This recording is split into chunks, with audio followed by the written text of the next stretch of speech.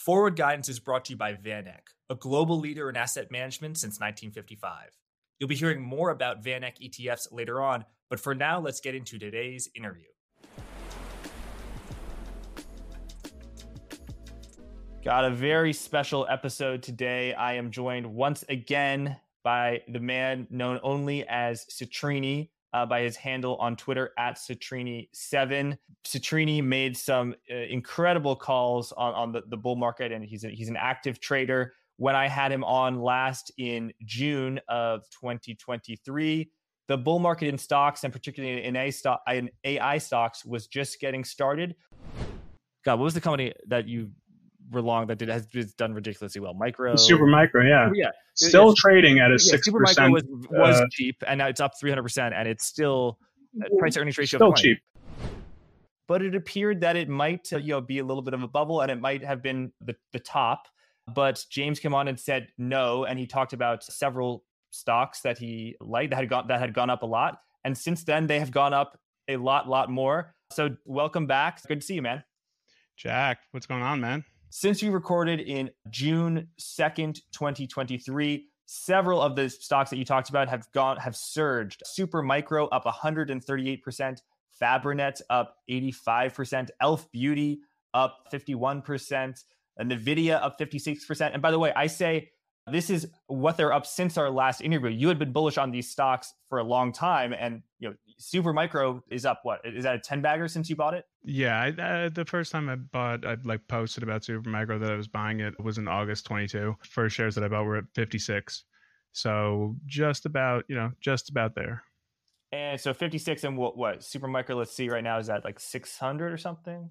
No, I think 575. So it's pretty good. So James, I want to ask, what are your thoughts on it now? You made a prediction. It played out, I'm going to say, not just how you expected, probably even better than you had expected. You had good expectations. Obviously, you wouldn't have done the trade, but given how good it's been, it's probably, even better than your high expectations. How are you? What was that like? And what are you thinking now? I'm thinking it's okay, this thing is maybe getting a little overheated, time to take some chips off the table, or nope, the secular trends I see are still in play, so I'm still long. The way that I approach any of these is the Gartner hype cycle, right? It's kind of like basically kind of what like Soros talks about, and the idea that if you have a bubble, theoretically, right, if you're the best trader in the world and the best market timer, it gives you 3 opportunities to make a ton of money, right? If you get long early, if you get short at kind of the peak of inflated expectations, and then again, if you get long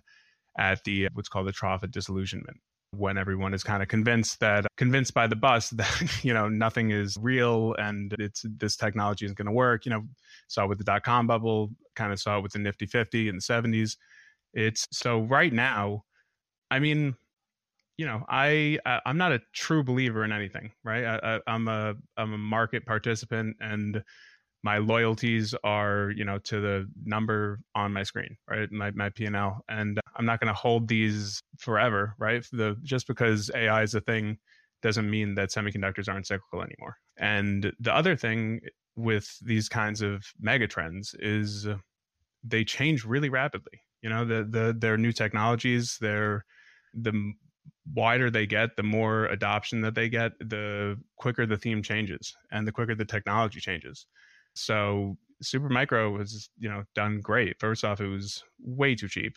It's still kind of cheap relative to, it's probably in the next 4 years, it'll be doing 25 billion in annual revenue. But the thing is,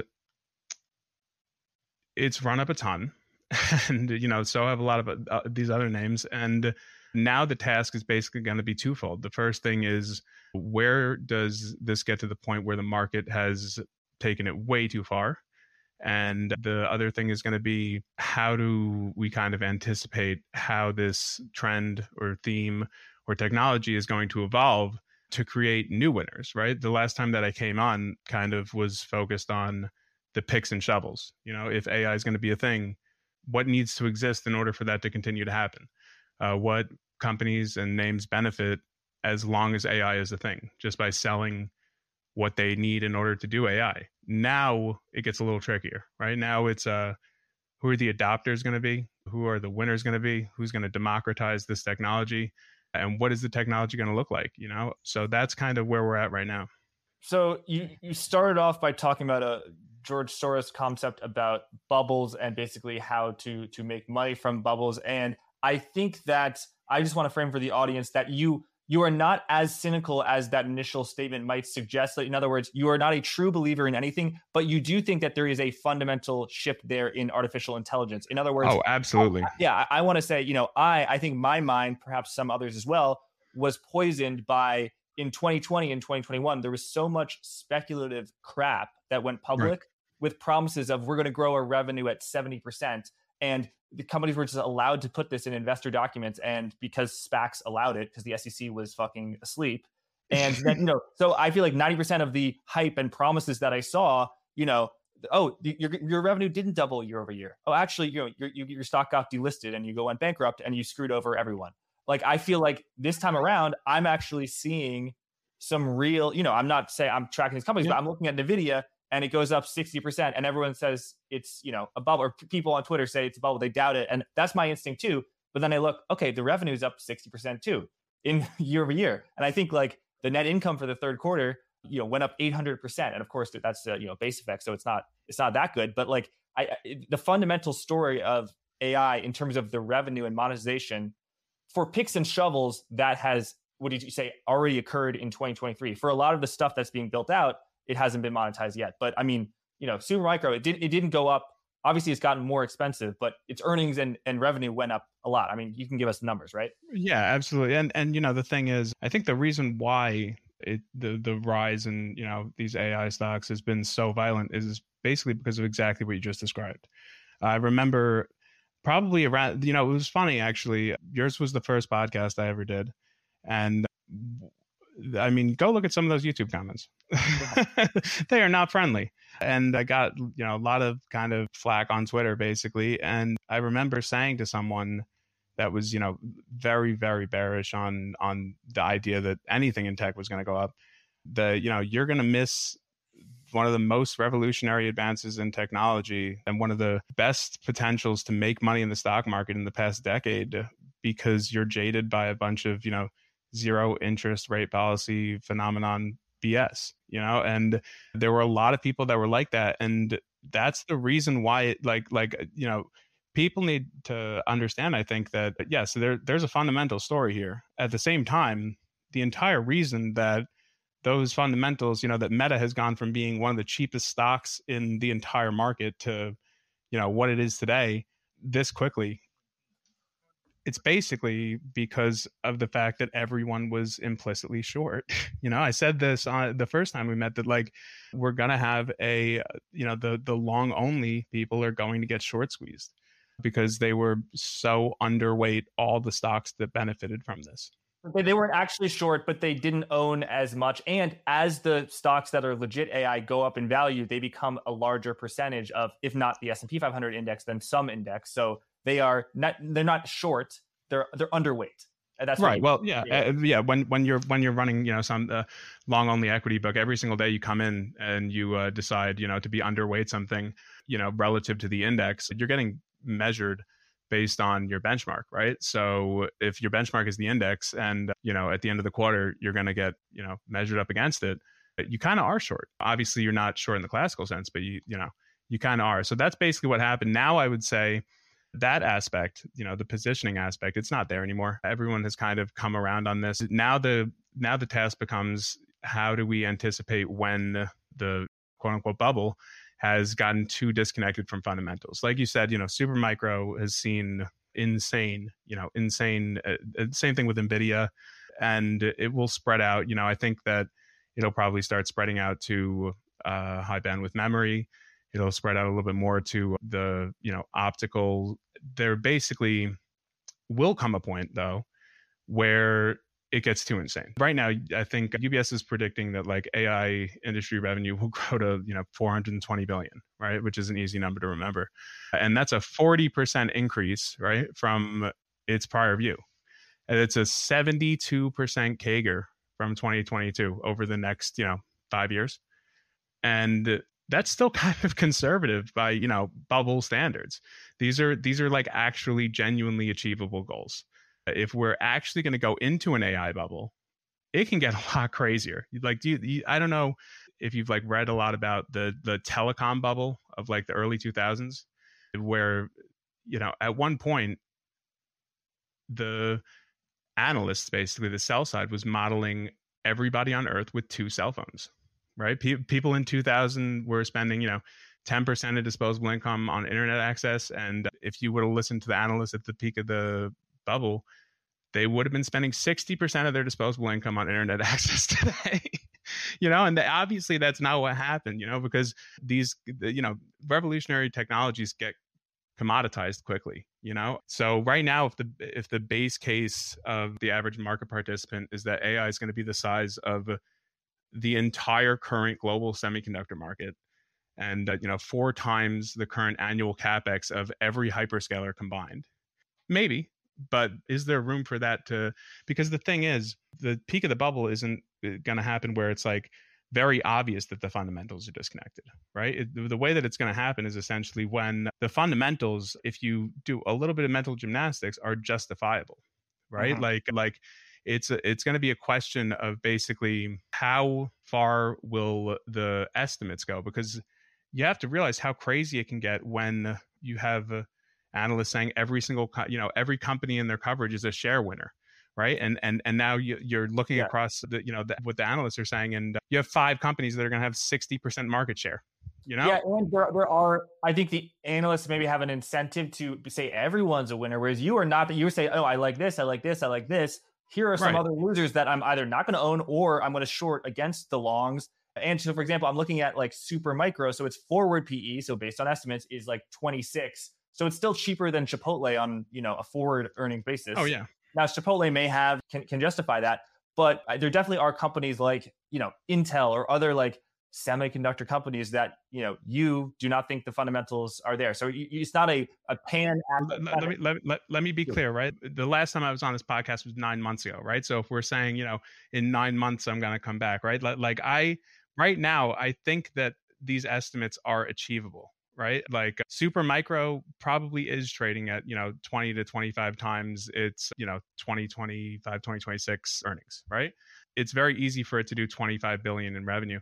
But then let's think about the fact that this kind of is where you have to start getting a lot more selective, right? You could have when I came on this podcast the first time, you could have basically bought the NASDAQ, or you could have bought the VanEck Semiconductor ETF. If you would have done the research and you would have been selective about the picks and shovel stocks that you bought, you would have outperformed significantly, but you would have still performed pretty well if you just did that, right?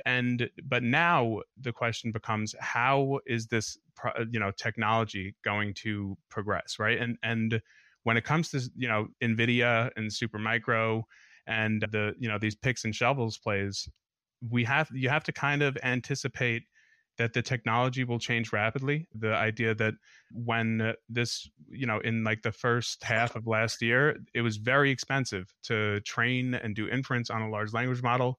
That's slowly kind of becoming commoditized. These things are becoming cheaper. And not just that, but right now you have Microsoft, Amazon, Google, they see competitive threats, and they're kind of in if you build it, they will come, right? That's basically their strategy right now, which is great for, the picks and shovels producers, but it's also dangerous if, you get a little bit of a downside surprise.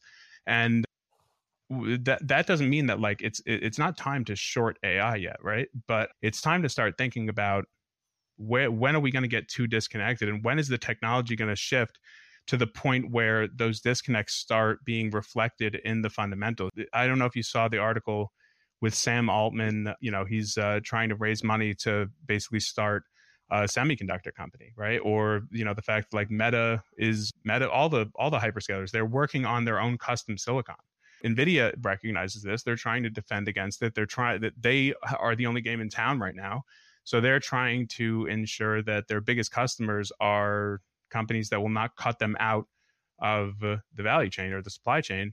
Whereas a company like Meta is going to try to basically, right now we have to buy GPUs from NVIDIA, but what if we can build our own, and what if we can make them, application specific? What if we can make specific chips that will just do AI, and maybe not even just AI, just the AI that we need those chips to do, right? So and what happens now is, first off, these stocks were really, really cheap, right? Like Meta was so cheap, Supermicro was so cheap, Nvidia was so cheap. Now they're either fair valued or maybe a little bit expensive, and now the dispersion starts where if you want to play the easy money so far has been made in AI being long the picks and shovels.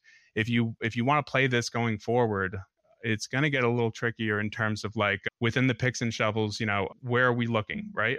Like where are the picks and shovels for the picks and shovels? Every single custom silicon, the ASICs that they're making, every SMCI server that's using, NVIDIA GPUs or AMD GPUs, it's going to need a ton of memory, right? HBM, even basic edge AI is going to need a ton more, DDR5 memory.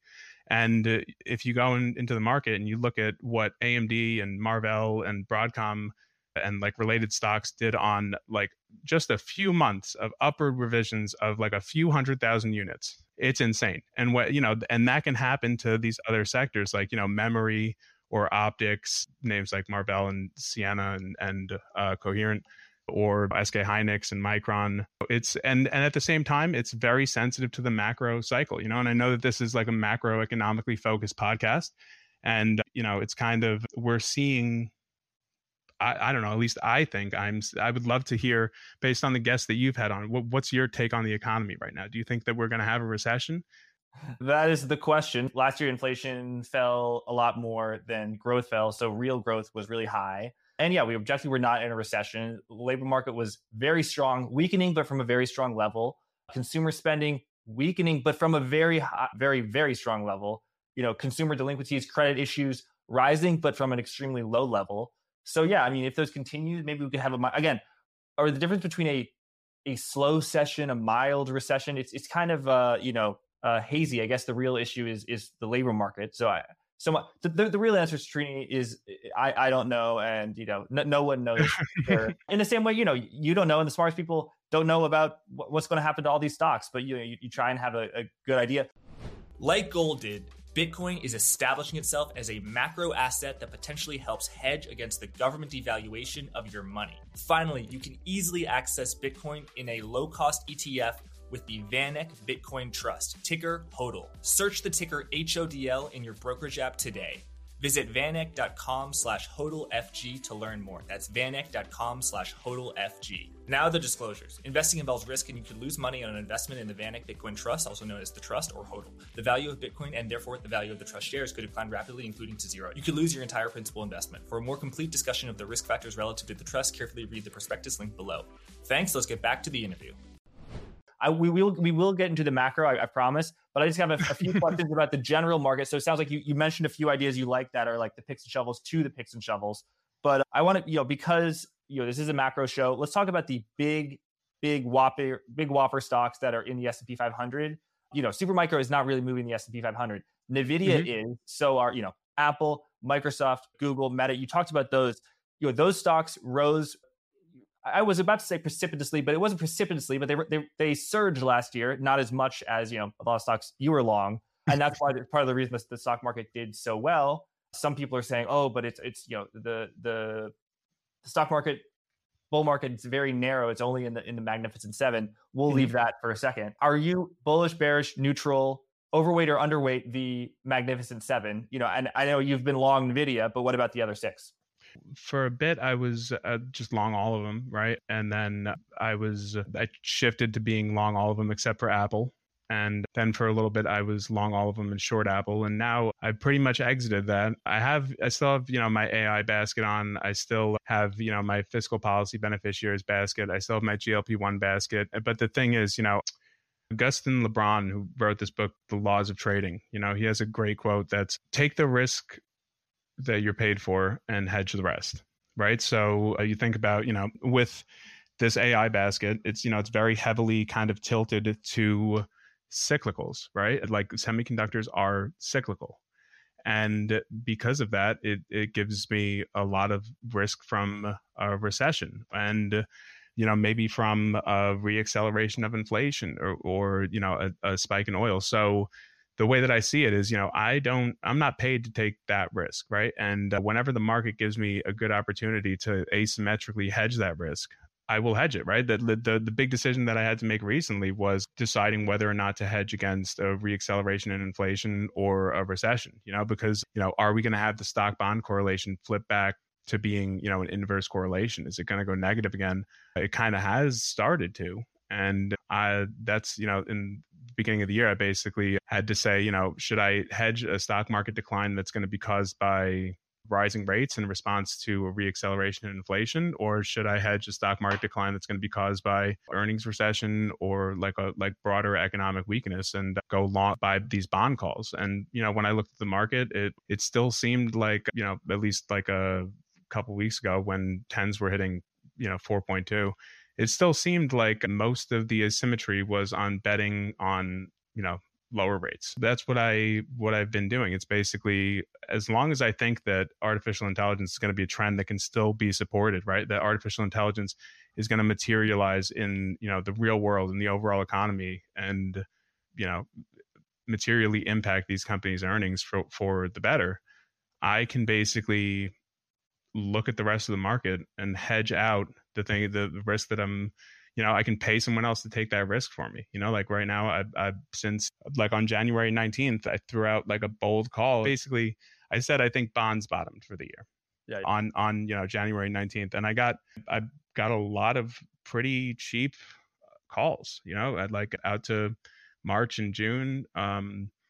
And then rates moved 40 basis points and off something that I think is like, personally, I think what we've been seeing for the past week in regards to what's going on with the banks here, I think it's actually should be taken more seriously than what happened with, Silicon Valley, Signature, First Republic. I know that those banks were bigger than the banks that are concerned right now, but that was interest rate risk, right? That was interest rate risk on government obligations, which is, like as soon as that happened, it was clear, the government can turn that off with a switch, right? They can. But there were bank runs. We don't have bank runs now, or obviously they're in the sheets. But we don't have bank runs. What I'm saying is just that credit risk is so much scarier than interest rate risk because the Fed can pretty much control interest rate risk. First off, they control the interest rates, and second off, the interest rate risk on government obligations.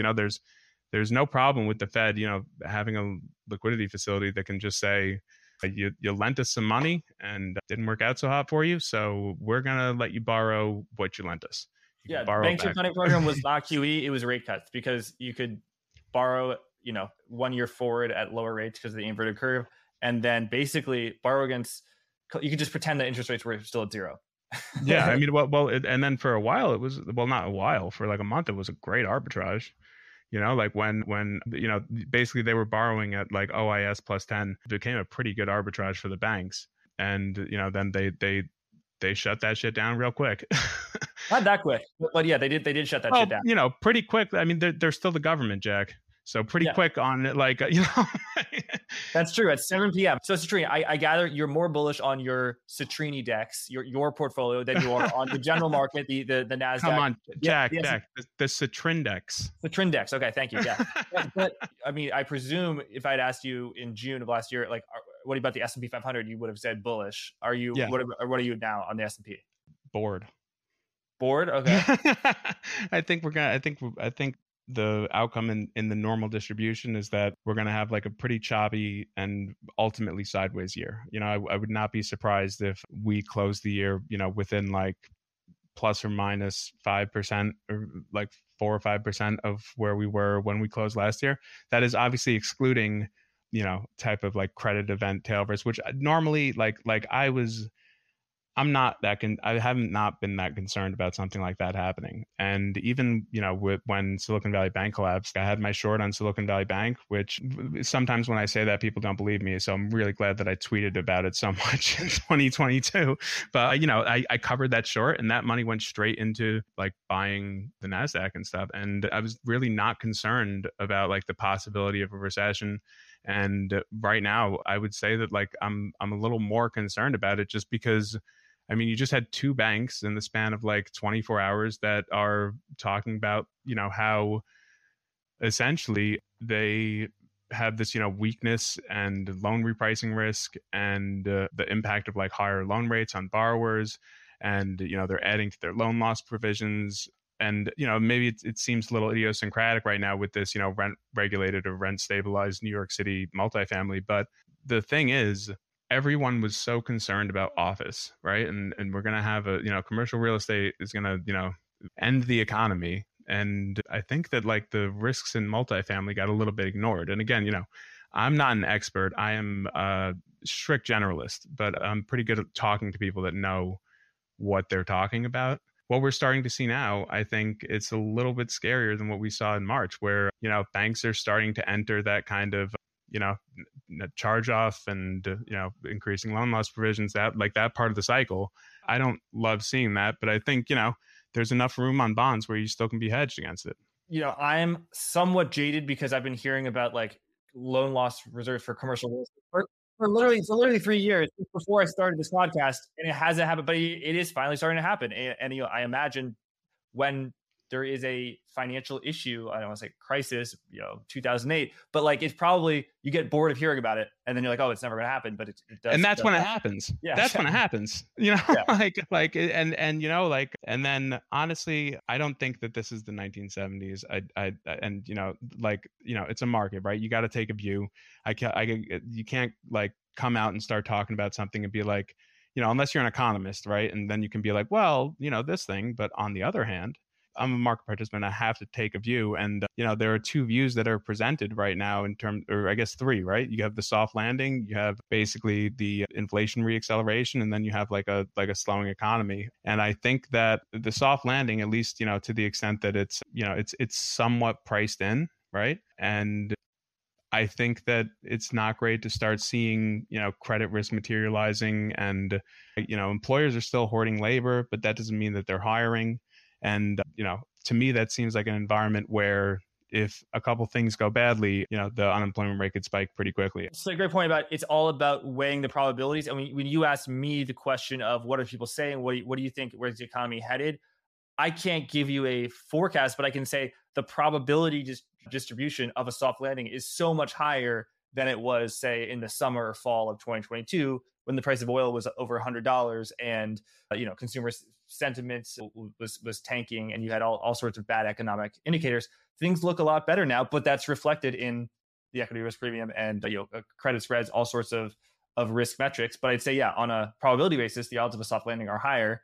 Yeah, I might say the odds of a recession are higher than a reacceleration in inflation, but I don't really pay that much attention to my own beliefs about the economy. Yeah, me neither, honestly. I mean, I figured I had to talk. Anyone else. Jack, the show is called Forward Guidance, right? I figured we had to like talk about it. I'm doing my thing, which is, I think that certain themes in the economy are going to continue. The most interesting theme right now, I think, is the election.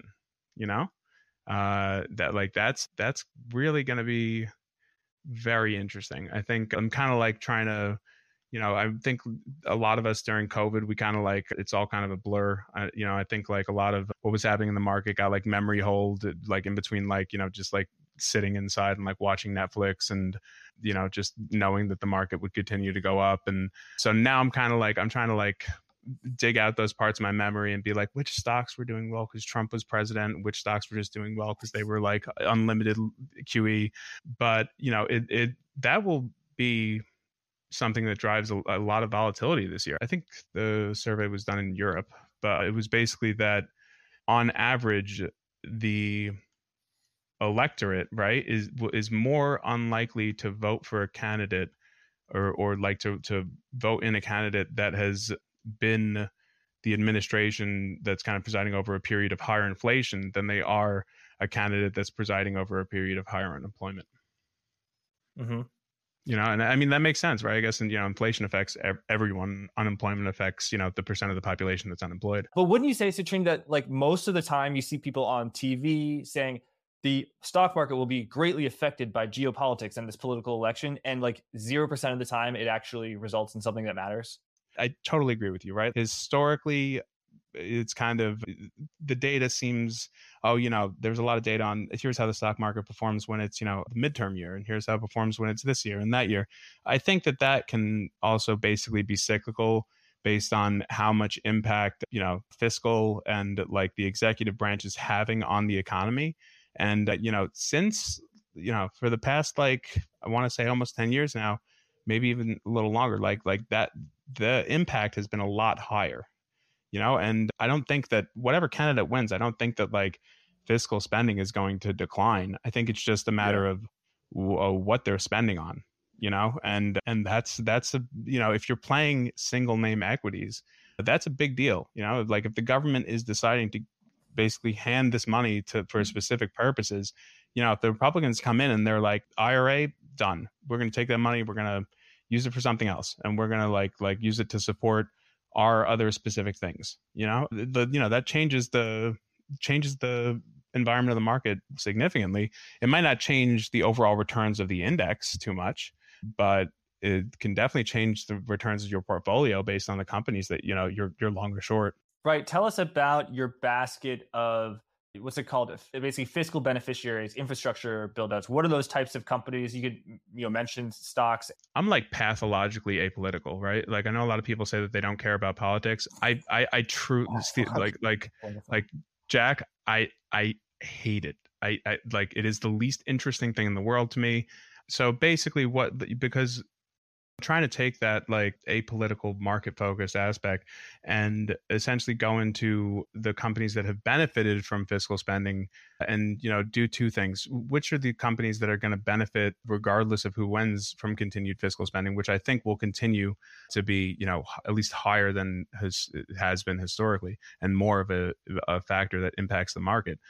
But I think what I'm trying to look at also is, what are the things that the United States as a country especially has to spend on, right? Like what are the things that pose kind of, unacceptable risks regardless of what party you're in? Like, a big one of those things is like the electrification infrastructure and kind of, basically the electric grid. The infrastructure in general in this country it's not doing great, comparatively. And that's something that, like, regardless of who comes into office, it's going to need to be spent on. It's going to need to be taken care of. Like this is kind of the reason why we pay taxes, right? And like that's what the taxes should be spent on. And there are obvious beneficiaries there. I think, like, you have like Eaton, for example, and then you have the other thing is they're probably going to continue to benefit these like contractors and design companies. And,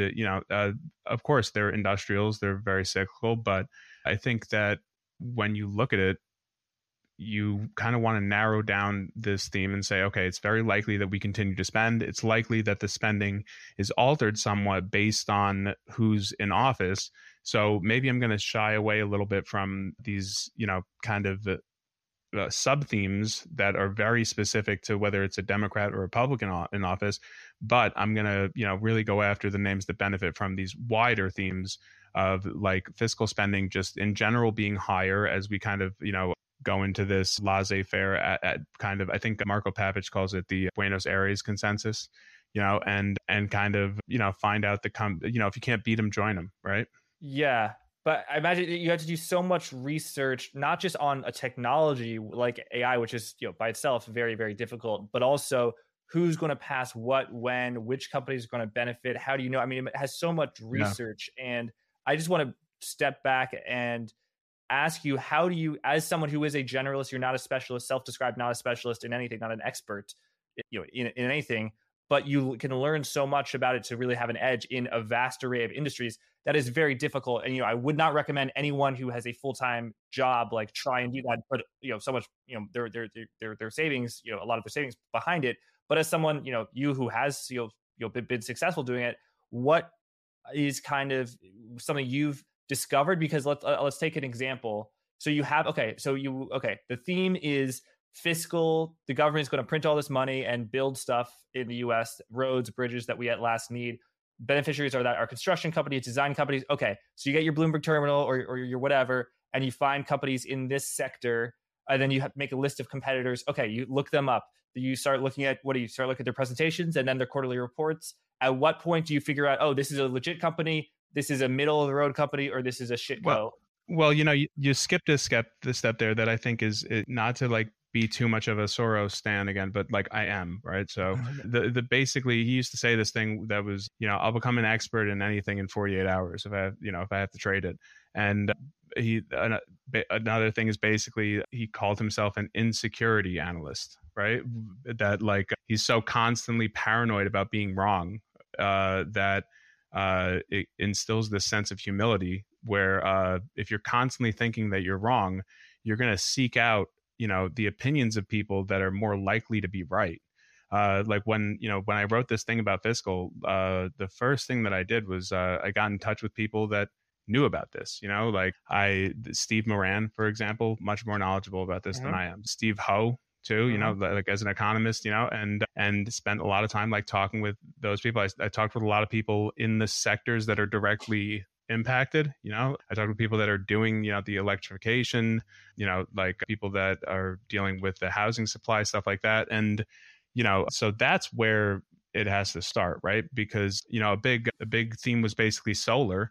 And, so like once I narrow down these themes, what I'll do is, you can create like a broad kind of overview of like, here are the names that could benefit, right? And then, solar, for example, right? Now, what are the names that are most likely to benefit regardless of, as long as there's continued fiscal spending?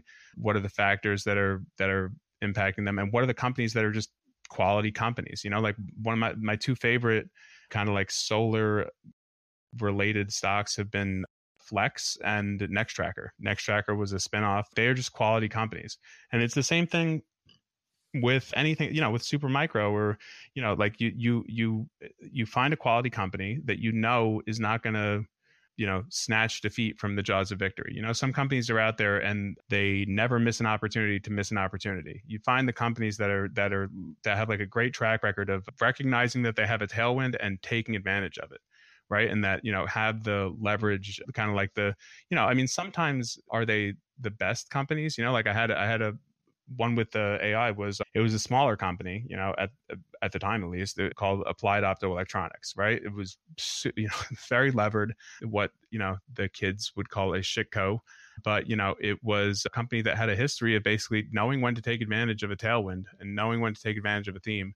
And this was like 800G optical, great theme in relation to AI. Like I don't want to get into it, but you can read the stuff that I've written about AI, about why it's so good for this specific subsector. And was it a quality company? No, but was it one that was likely to benefit from this in like a very outsized way with the leverage that it had and the operating leverage? Absolutely. Same thing with so that's kind of how I narrow it down. And it's kind of it's a process of elimination, right? Basically, what the first, I'm going to do the research, right? And I'm going to do the research in a way where I do a lot of speaking to people who are much smarter about me on these specific topics than I could ever be, right? Some of these people, like with the GLP-1 stuff, I spoke with like 5 endocrinologists, right? And how much work it takes to be an endocrinologist, right? Like I can never even hope to replicate that level of knowledge, but I can speak with them, right? And I think it's important to like speak with people at length.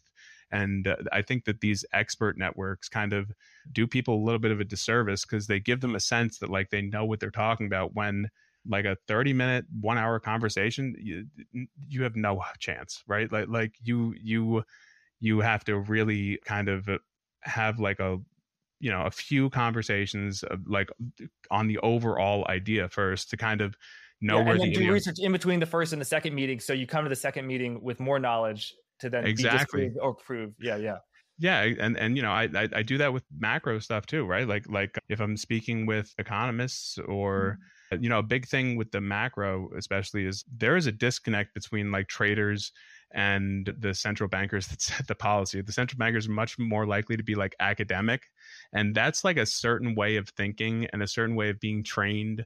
And like when you get like a PhD in economics and as like a trader, you have no hope of like understanding that kind of the qualia that they are ascribing to this. So, I think like a big part of it is basically being humble enough to, know what you don't know. But with the fiscal stuff, I think it's going to be a really interesting year with the election, and it's going to, it's going to be, maybe some other stuff gets added, like these candidates are going to go after the kind of boomer demographic, right? There, and maybe that entails, maybe we see some kind of like these companies that cater to like geriatrics or, like assisted living, senior living, senior services. Maybe we see that kind of, come out when based on like the promises that are made or the facts that our economy is aging, and it's going to be good for a candidate to try to take advantage of that and like address that. It'll be interesting, at least. Yeah, I guess how do you know when you're onto something, both in terms of the trend and the stock or the basket? So I'll give you an example. People say demographics, like, oh, why do you believe A, demographics? Why do you believe B, demographics? And obviously demographics is very important, but it is extremely complex and acts with extremely long lag. So for example, when I first entered this business, everyone was saying that bond yields were going to go down and they're going to go down below zero because we have declining demographics. Well, actually, guess what? In the US, these millennials, they like to buy houses. And that's kind of, so you were wrong about that. And, people who study demographics professionally were wrong about that. So why would someone who just spends an hour on it be right about that? So how do you know the trend is right? That's an example of a trend being wrong. Well, I think you're really going to like this answer. There are a ton of themes that are like, they are themes, but they don't work in the stock market. They haven't worked in the stock market, right? Like water or, like demographics kind of, it's not enough for a theme to just be a theme, right? Like you need a couple things. First off, you need a favorable macro backdrop. Whenever I do these baskets, I'm not going to spend all the time to do this if it's like, if I think it's going to be an environment where it's just not going to work. AI was a thing before ChatGPT, right? AI was, AI and machine learning have been around for quite some time. And I was aware of it, but I wasn't going to do the work and create a basket before like you had a tipping point, which was ChatGPT, and then you had a favorable macro backdrop, which was like disinflationary growth, right? And or with the GLP-1 basket, right? With GLP-1s, like Eli Lilly, Novo Nordisk making Ozempic, that kind of right? Exactly. And the way that I want to like cap, if I have a good enough theme where I can really narrow down, a basket of companies that benefit from it, and then a basket of companies that are hurt by it. What I'm going to do is basically, okay, Eli Lilly, Novo Nordisk, these are obvious longs here over the, they are going to benefit, right? They're the kind of archetypal beneficiary.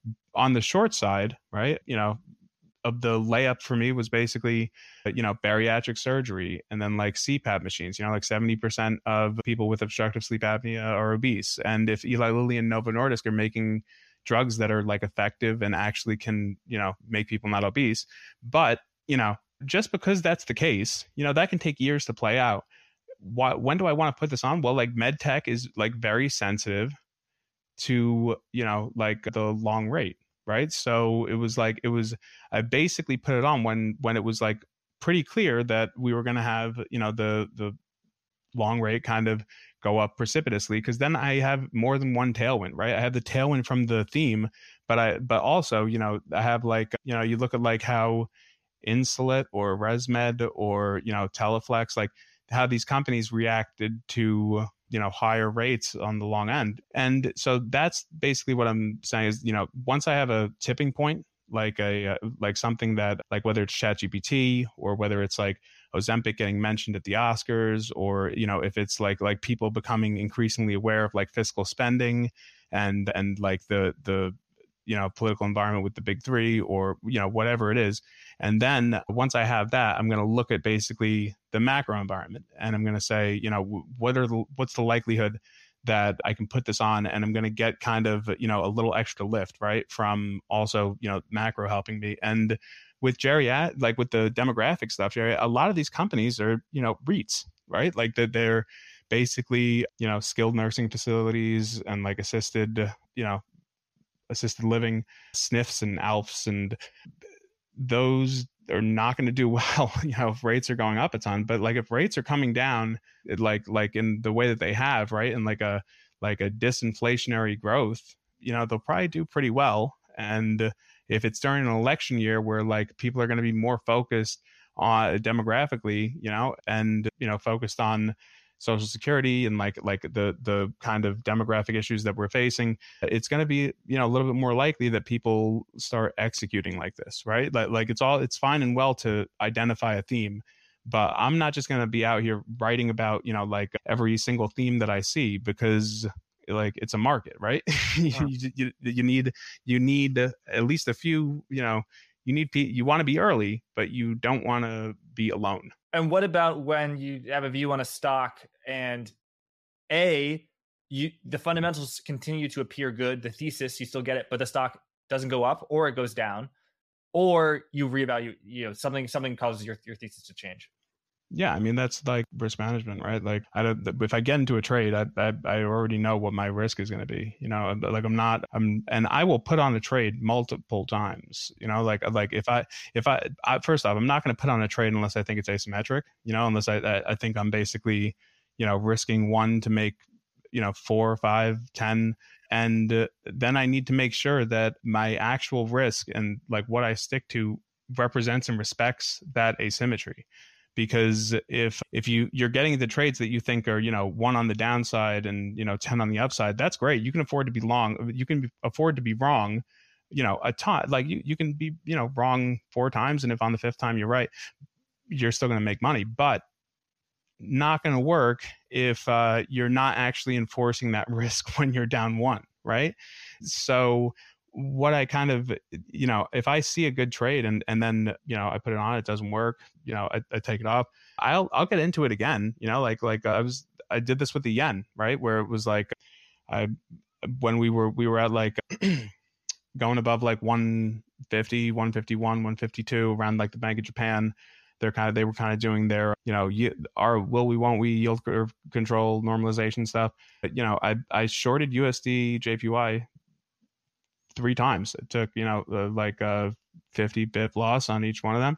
And then the last time that I put it on, I covered it, I put it on to like 151 and then covered it, like 142. And that makes up for the rest of them. Right. So I've got a question. So you always know when you're going to get out. So if it goes up, always. How much is it going to go up before you get out? And then if it goes down, how much? So basically, your stop loss or your stop gain. Do you always stick to it so you never change it? So in other words, I'm going to buy this stock at $10. Once it goes to $9.70, I'm going to sell it. But I think it's going to be a 5-bagger. So it gets to $50. What if it goes to $30, but you think it's gone ahead of itself and the fundamentals actually don't justify that? Then do you sell, or do you stick to the... I'm constantly going to reevaluate the risk that I'm taking today, right? Just because I put on the trade and, the stop was, whatever, a couple points lower than where I got in. When the price target is hit, right, I'm going to reevaluate it, but it's kind of like entering a new trade, right? If you're going to change your parameters, you have to update where you're willing to risk now. Right. But what if it doesn't go to, what if it goes to $30, but your top is $50 and it's not there yet, but you think you want to sell anyway? Is that allowed or no? That's a really good way to like mess yourself up. I'd like Jimmy Jude on Twitter. He's got a great saying that I love. That's basically like, if you get on the bus, and it's going to California, why are you getting off in Chicago? And like, listen, there are reasons to get off in Chicago. Maybe the bus is on fire, right? Maybe the driver's on meth. But like, unless just because you have gotten part way, that's not a sufficient reason to get out. And I do have like concentration limits inside of my portfolio, right? Like with Super Micro, it was heartbreaking how much money I could have made if I had just I had like a 300 bip position, 300 like basis points of my, if I had just put that on and left it alone, and the amount of like, it would have been a lot better. But I have portfolio concentration limits, so every time it went above 6, I'm kind of scaling it down. And but the thing is, like, you basically have to cut off the fat tails, right? So like I want to make sure that like I'm not too exposed on that a fat tail on the left tail, and I don't want to truncate the right tail, but I don't want, I don't basically want to make it so that my whole portfolio is going to take a huge drawdown. It's like this one stock messes up, right? And the way that I view it is, if I get into a stock and it doubles, and I'm able to like at least take off half and kind of like pull my cost basis out of it, then my my psychological state gets a little bit more conducive to long-term returns. I see what you mean, and yes, I know exactly what you mean when you've made so much money on a trade that you actually are empowered psychologically to make even more money because you're not worked out. Whereas if you lose money, you got to get out. Okay, that makes sense. So then would you say that actually the limiting, in the same way that like banks aren't limited to make loans by reserves, or limited by capital, like actually like if you think a trade is going to be a 5-bagger or a 10-bagger, your limit is not when this becomes a 5-bagger sell. It's the limiting factor is actually this stock has become too big as a percentage of the portfolio. Yeah, exactly. Okay, right. And that kind of also gives you protection against like, when it's like when the stock is going up just, because of like beta, like you don't want to, you want your actual thesis to play out. And, it's nice when like beta is on your side, but if you have a thesis and it's basically, I think that this company is going to expand earnings so-and-so, and it goes up, a decent amount before that happens, but you should still be in the trade for your thesis, right? So, if probably if that happens, your overall portfolio is going to go up. Maybe the concentration is going to stay the same, and like when your thesis starts playing out, then like the concentration will start to go up. It's kind of, and also I can basically, this is the reason why my portfolio is like split into baskets, right? Where I create these baskets and most of them are long short, and the P&L of these baskets starts to let me know what people are thinking of about specific themes, right? Like, and kind of how the themes are doing too, like around earnings, right? Like that's kind of the AI basket. Every single time that there were like significant, chunks of earnings, it would go up a ton, right? And just looking at that, it's like a quick kind of, I can look at like the intraday P&L and basically say, okay, AI seems to be, materializing here. But really, at the end of the day, it's just like no matter what you do, no matter how smart you make something sound, it's still a question of how much are you risking versus how much can you make, and the way that I see it is kind of, if you buy something for $1, right, and you think it's going to go to 10, and then you sell it at 7, you're giving yourself a $3 handicap on your next trade. Right. Even though you actually would have sold it at $5 for risk management purposes, you would have sold half at 5 because of the psychological impact, right? If I know, let's say, I'm probably always going to sell about half of my position, if it doubles, right? Mm-hmm. Or, maybe if I'm really confident, I'll wait until like, just so that I can, if I catch like the next, monster in 1997, I have a really good friend who was PM in like 97, 98. His highest conviction stock was Monster, Monster Energy, right? The best performing stock of all time. Yeah, the best performing stock of all time. And he pitched it to I think it was an analyst at the time. He pitched it to his PM. His PM, rejected it. And he was so convinced that, he went to his PM and said, okay, can I put it on myself? He took basically all his savings, put it into the stock, like 70 or 80 grand, just put it into the stock. And then he sold all of it when it was a 4X. Right. And I'm pretty sure he would be a billionaire right now. Right. But, and that's the saddest story ever.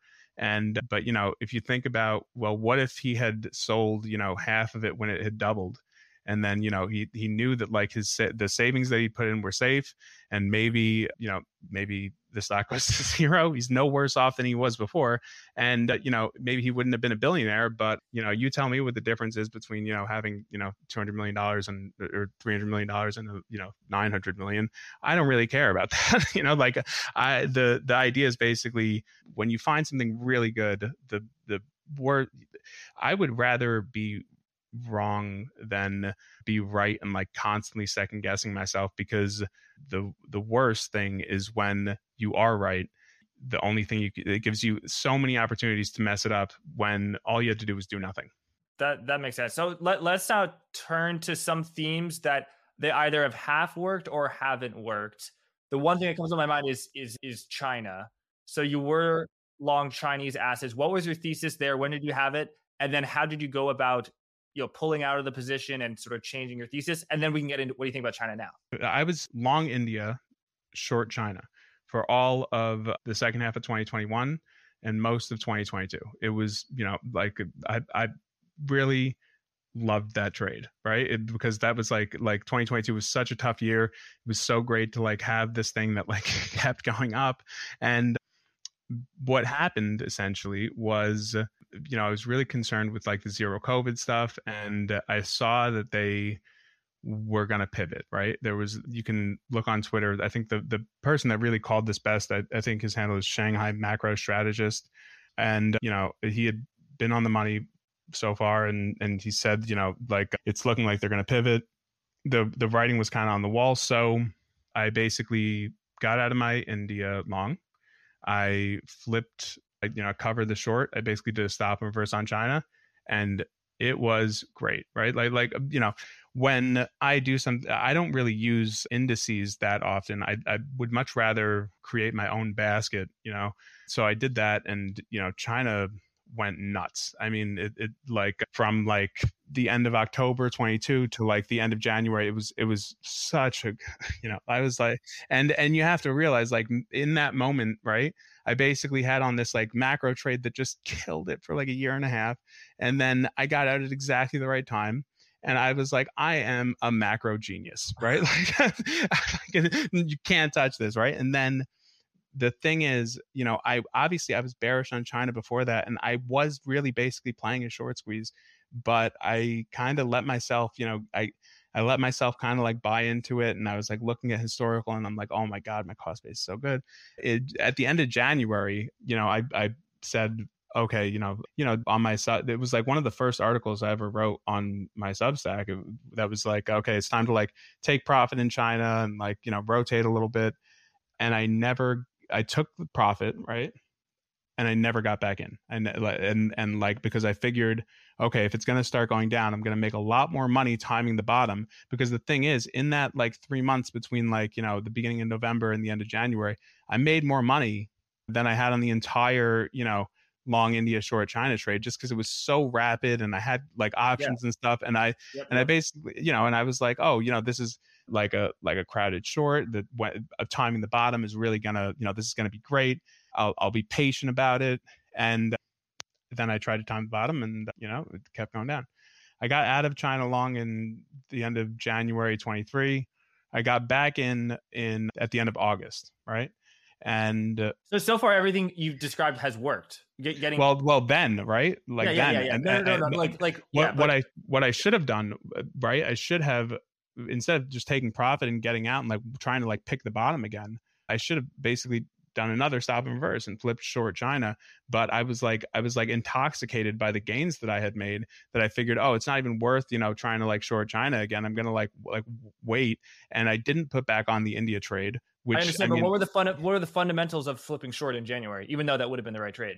I mean, like the thing is, nothing really, like the only thing that changed about the China story back then was zero COVID, right? They still had, the 3Ds, right? Like debt, deflation, demographics, right?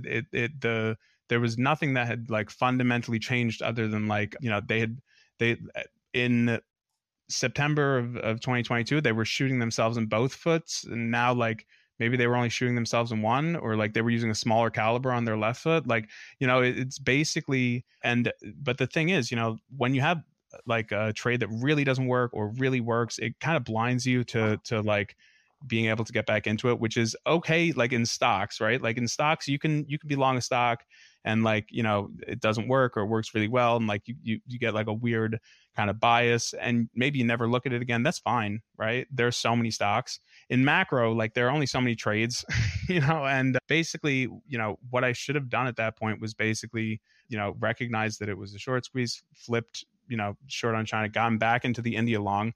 But I had basically, because I was long China, I was looking for things that confirmed my priors, and got like pessimistic on the India growth story, which, is playing out. I think, India really, I mean, so like you look at like the ratios, right? Like the P ratios on like the index and stuff, and it looks so overvalued. But the thing is, it doesn't get much better than like population growth in like and like being like geopolitically orthogonal when like people are trying to pivot away from China. Like it's a good story, and I'm like a story narrative based investor, and so missing that was, you know, painful. And then, you know, I tried to pick the bottom on China again, and I did it in August.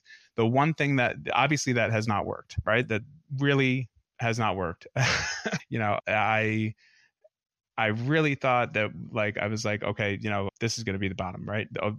The thing that I was like, oh, over the weekend they're gonna do stimulus, you know, and like, you know, it never happened, right? And I thought that the bottom, so like right now, was going to be when Chua, you know, Asia Genesis, they blew up trading long Hang Seng, short Nikkei, which hedge fund, long China, short Japan blew up, the hedge fund. Yeah, I mean, well, but it's an interesting story, you know, because you think about like why that happened. If you're like a older PM in China, you know how unfathomable it has to be for you to think that like China is going to go down so much, right? Like 10% a month, and that at the same time Japan is just going to squeeze and like reach new all-time highs. I mean, you came up in like Japan deflation, asset bubble burst, and like Chinese ascendancy, and the thing just gets flipped on you. Like I honestly, I can get it, right? Like obviously the guy was wrong, but like I can get where and it's like, you know, you sympathize with people where it's like, yeah, I can see it, like you were biased and you messed up, but I can see where this bias came from, right? It's not like it was totally unreasonable. The one redeeming factor, the reason that like, you know, I've been able, like I'm still in China. I have a stop on it. Basically, I have a basket that I put on at the end of August. It's very like a picky, choosy kind of like, I basically call it like the Chinese equity barbell, right? Where you have like, where you're like pretty slated towards like beneficiaries of supply side stimulus if it materializes. And then you have a little bit on the other side that's focused on like demand side stimulus. Luckily, Pinduoduo was one of those names, which is like one of, you know, Pinduoduo and NetEase were in there, which was a redeeming factor, probably the reason why it didn't go down so much. But NetEase is best performing Chinese stock of all time. Some of that is that it was when, you know, IPO'd so early, and then Pinduoduo has surpassed Alibaba as the biggest retailer and online retailer in China. What do you think about the big ones that are in the index? The tech one, like Tencent, Alibaba, JD.com, you know, Meituan. I think really China is a macro story right now. And like over the past 4 months, you know, trying to pick like outperforming stocks in China is like trying to put a campfire out with your face.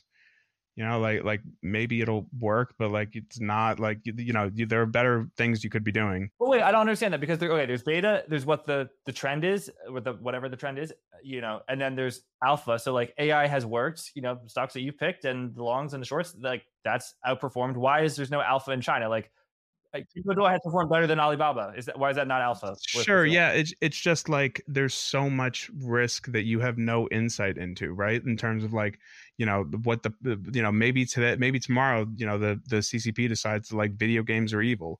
How's that going to work for like NetEase? You know, like so far it's been great, you know, like, but or like maybe they decide that like, you know, they're putting a ban on like, you know, manufacturing like tchotchke shit. You know, like that's not going to be great for Temu. Or the entire fintech industry is illegal.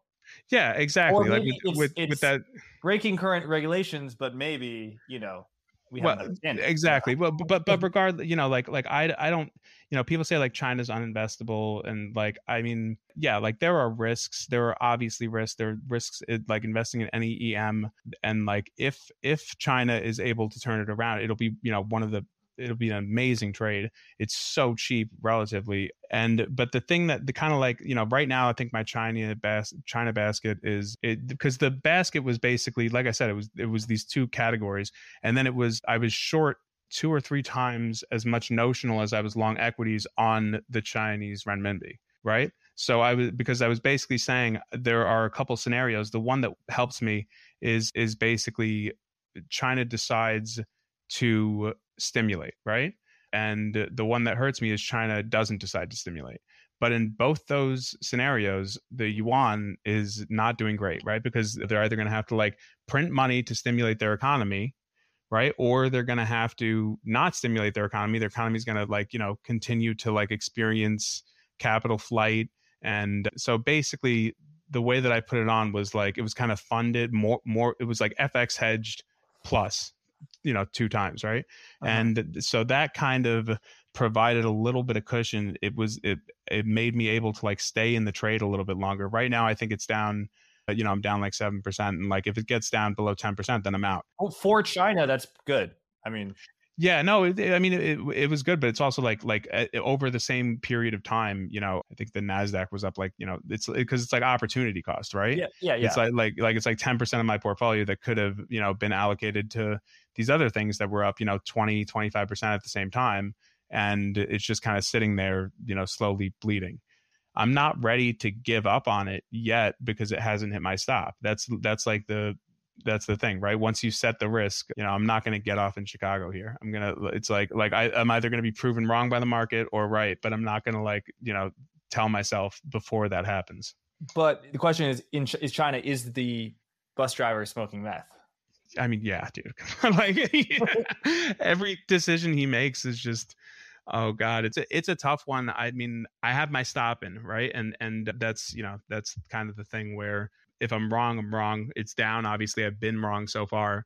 That's the game, right? The way that I see it is it's an asymmetric risk. And the thing with asymmetric risks is if you're playing them just by their nature, some of them are not going to work, but they afford you a lot of room to maneuver because the ones that do work pay for a lot of the ones that don't work, right? That's just, it's like, it's, if I can be right on AI and I'm risking 1 and, AI makes me 10 and then I get into China and I lose, 1 or 2 on China, whatever. Right. But like, as long as as long as I think and view it as asymmetric and you look at the valuations in China and it's like, I don't know, maybe he dies. Right.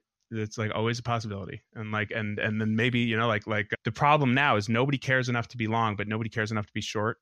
So there's no fuel for when good things happen of like people getting short squeezed. So, it's a tough one, but, we'll see what happens with it. The world's leading institutional crypto conference is just a few weeks away. Digital Asset Summit London is running from March 18th to the 20th, and the lineup is absolutely stacked. Danny Masters, Mark Yusko, Dan Tapiero, Michael Howell, Joseph Wang, need I go on?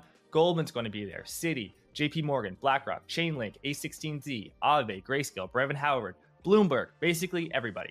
So click the link in the description to see just how packed out our guest list is and use code FG10 to get 10% off your tickets. Thanks. Let's get back to the interview. One more thing, right? With China, I had 2 trades, right? One was the Chinese equity barbell thing, right? And one was the real estate, right? The other one was the property bonds, right? And I was very selective with the kind of property bonds. And honestly, I mean, that worked, right? You have like the big one that I've recommended a couple, and it was like, it was 2 basically. One was a Kogard bond that stayed flat, and the other one was RKPF overseas, Road KG, and the 2024s, and that doubled. So, and it got it at like a very high yield to maturity. It's like so that overall play, did kind of work and, was like part of like how I'm viewing my China P&L, right? So when I say like when China goes below 10%, but anyway, what what are we ending on? I don't want to talk about China anymore. It hurts my feelings. What's your thoughts on AI? Like, you think this is a long-term trend, but where do you think we are in the George Soros bubble phase? Oh, basically, I think that we are we're still on the upswing, right? Like there's still room for things to get. There's no way we are at like the .com bubble level. We're modeling everyone with 2 cell phones, and like we're not at like the pets.com, or Sun Microsystems trading at billion times earnings. Like we're not there yet. I do think that like the risk is that as the trend kind of shifts, basically it will get increasingly difficult to generate alpha just being long AI, because what AI is will kind of shift from basically the companies that are, enabling it to happen. I mean, in a very broad sense to, more specific kind of, the picks and shovels will probably narrow. I think like the best things there are basically, memory and optical, and the we're going to have to get more proactive about like looking at the actual adopters, right? Like the democratizers and the ones that are actually going to benefit from AI and create new use cases. And I do think that we will see a lot of new use cases. I don't think that chatbots are like the future of AI, right? I think that like as these large language models, as compute gets a little bit less expensive and the large language models like gets kind of commoditized, what's going to happen is you're basically going to have a broadening out, right? But it's going to be a lot less concentrated in like the GPU companies. And I think that there is still room there. It's going to get a little bit more difficult, right? So like that's what I would say now. That makes sense. And I know you got to go, but I think that you really are a fundamentals person. And that's why I wanted to let the audience know about that. When you first started talking about like the first thing I do when I think it's a bubble is I buy, is you right now, you focus on the fundamentals and then you put your frame of where we are in the market cycle on top of that. Whereas I would say that if you're purely thinking about the market cycle, and let's say you're right on the fundamentals, that the who's going to be a winner, an AI beneficiary in terms of fundamental narrows, if we enter a true speculative mania phase, actually the quality stocks, the stocks that you and other people who know what they're talking about are underwriting and investing in, will actually not go up as much as the companies that like are talking about on TV, Exactly. And I'm prepared for that. I have my basket of like quote unquote AI stocks, right? And if that's how the market is progressing, then okay, but right now, the way that it's progressed has been pretty eminently reasonable, right? I don't see anything that makes me say, oh my God, this is insane. Are there a lot of things that are probably at fair value right now? Yeah. But I think that if we're really going to go into a bubble, we're going to have to start seeing a lot more crazy inflated, analyst expectations. And that's basically how it's going to play out. And lack of delivery and stocks still going up. Exactly. And everyone talking about it. Yeah. Yeah. All right, well, Citrini, we'll leave it there. People can find you on Twitter at Citrini7. And just quickly tell us people about your Substack and what people can find there. Oh, yeah. You can check it out at citriniresearch.com. I focus on basically publish my own portfolio, which I, jokingly call the Citrindex. It's comprised of, the various baskets that I think are capturing these trends. And then I basically trade around it to kind of hedge the risks that I don't want to take. And that's all on there. I update those themes. I, talk about what I'm thinking. And I also do a little series that might interest your viewers called Global Macro Trading for Idiots, where not to, well, whatever. We're all idiots sometimes. Yeah, that's I've only done, I did it. I think you did interview him, Super Macro. Oh yeah. He's great. Yeah, he wrote the last one with me on basically global macro trading for idiots on FX, and then the one I did before that was on trading the yield curve, and the one I'm doing right now is on silver futures. So it's pretty diverse. It's very nice. Well, yeah, I just want to say it's true for all episodes, but especially this one, that nothing that you or I say is investment advice, and you're just talking about your investment process, what you found interesting, what has worked for you, but by no means are you making like a recommendation or anything. I just think it's also important to say that like what you're doing is you're playing above the rim, and you're doing what a lot of institutional hedge funds do, where they have teams and dozens of people working on these things, and like people who are doing a full-time job and like are spending an hour a week trading are not going to have the same results, and so they should be aware of that, and this should be of interest first before anyone becomes a practitioner. Absolutely. Yeah. Well, thank you again for having me on, and congratulations on deciding to call me the world's best AI stock picker on our first interview. That I had nothing to do with that. That was not how I presented myself. But I chose that title, but so far we'll see how it does the next time we're on. All right. Talk to you later, Jack. Thanks. Thanks for watching. Remember to check out vaneck.com/HODLFG to learn more about the VanEck Bitcoin Trust, ticker HODL. A reminder that Forward Guidance episodes are available on all podcast apps and on Twitter, where I post them regularly at JackFarley96. Thanks again. Until next time.